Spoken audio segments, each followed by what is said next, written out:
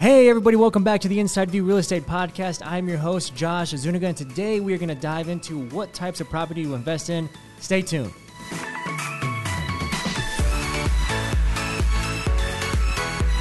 Hey everyone, I'm Josh Zuniga, co-founder of the Inside View Real Estate Podcast, where we give you bite-sized pieces of information and give you an inside look on all the major topics, whether you're an investor, buyer, seller, or flipper. Stay tuned.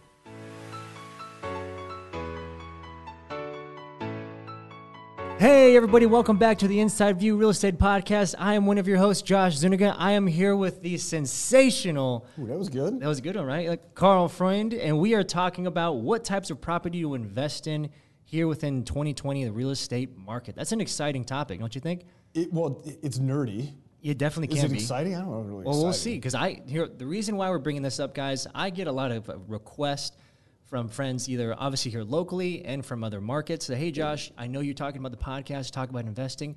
I want to know exactly what types of property I need to be investing in and what's best for my situation. So what I personally, I invest in single family. I also have a condo. But if I were to do things in reverse and start over again, multifamily. Hands 100%. down. 100%, right? And just hashtag not condo. Yeah. Right? Yeah. And let's talk about why we don't want to talk about invest in condos first. Mm-hmm. The HOA is going to kill you. It completely rust. Yeah, so completely. Like, literally every time I buy a condo, like I kick myself in the ass later. I'm like, why the hell did I just buy that? Because it eats up a big proportion of your cash flow. Absolutely. And do you know what's really, really sexy? Tell me. Cash flow. Absolutely. Cash flow is very, very sexy. So for me, looking at, and I've built multifamily recently, I've invested in multifamily for probably about 10 or 13 years. Yes.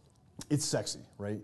And I love that recurring income. And the reason why multifamily is very sexy is very similar to why Airbnb became kind of sexy, is that you have a little bit of diversity in income. Mm-hmm. And so with Airbnb versus long-term, what happens?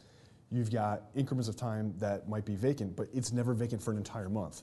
Where long-term, what happens? You get a turnover, somebody moves out on April 30th, well, somebody might not move in until June 1st. Yeah. Multifamily has a little bit of similar diversification because it's multi-family. Yes. And so, you might have small increments of vacancies, but it's never all at one time. And that's why I don't personally like single family for investment unless it's like an Airbnb. Yeah. And I'm really not liking the Airbnb model.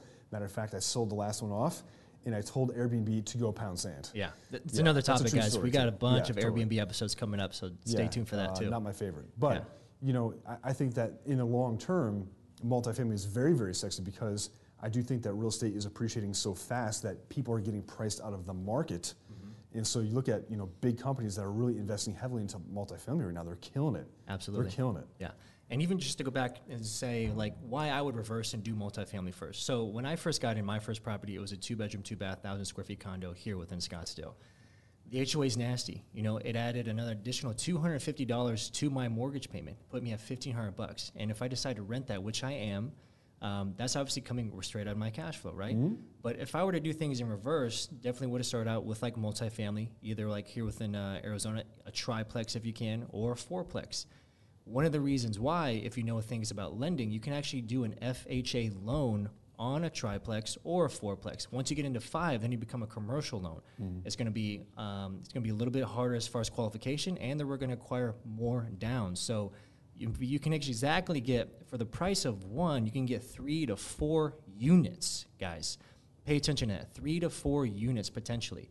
And if you have the ability to get a 3 or a 4 instead of a 3, definitely go for the 4. You want as many units as possible, because sometimes when you do the math, say, as an example, this triplex is $300, but the fourplex is $350, right? So on a mortgage, I may be anywhere from $300 to $400, but if you're able to put a tenant in there, you could potentially cash flow an additional $400 to $500 on top of the additional you're paying for the mortgage, and then there you go. Yeah, each unit is actually producing income, and that's just your first property. And guess what?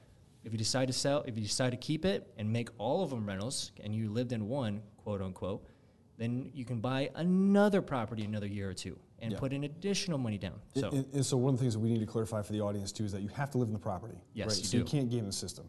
So you actually need to live in that property if you're going to be using an FHA loan. But there's a cool thing that a lot of people don't know is that people look at the FHA loan limits and they say, wait a minute, I'm capped at this, and I'm not going to give you the number because it changes all the time. Yeah. I'm capped at this for a single family. And I'm like, wait a minute, did you look and see what the multifamily, the 4-unit loan limit is, it's massive. And depending on what county that you're in, it could be $900,000. Yeah. Right? And so they can use the income from the 3 other units to actually help you qualify for the FHA loan. It's a no-brainer. And then you're actually appreciating on $1 million property, not a $400,000 property. And so your ROI is ridiculous. And then you've got 3 people paying, helping to pay for the mortgage. That's a no-brainer. That makes total sense. Like, math is math, guys. Like, if you're actually thinking about going into investing, whether you're buying your first property, maybe even going to your second, then when the numbers make sense, they just make sense. I know a lot of people have sometimes hesitations or reservations on going in multifamily. I don't want to manage the property. I don't want to have to do any repairs. And just coming here within Phoenix, a lot of these multifamilies aren't in the best of areas. Yeah.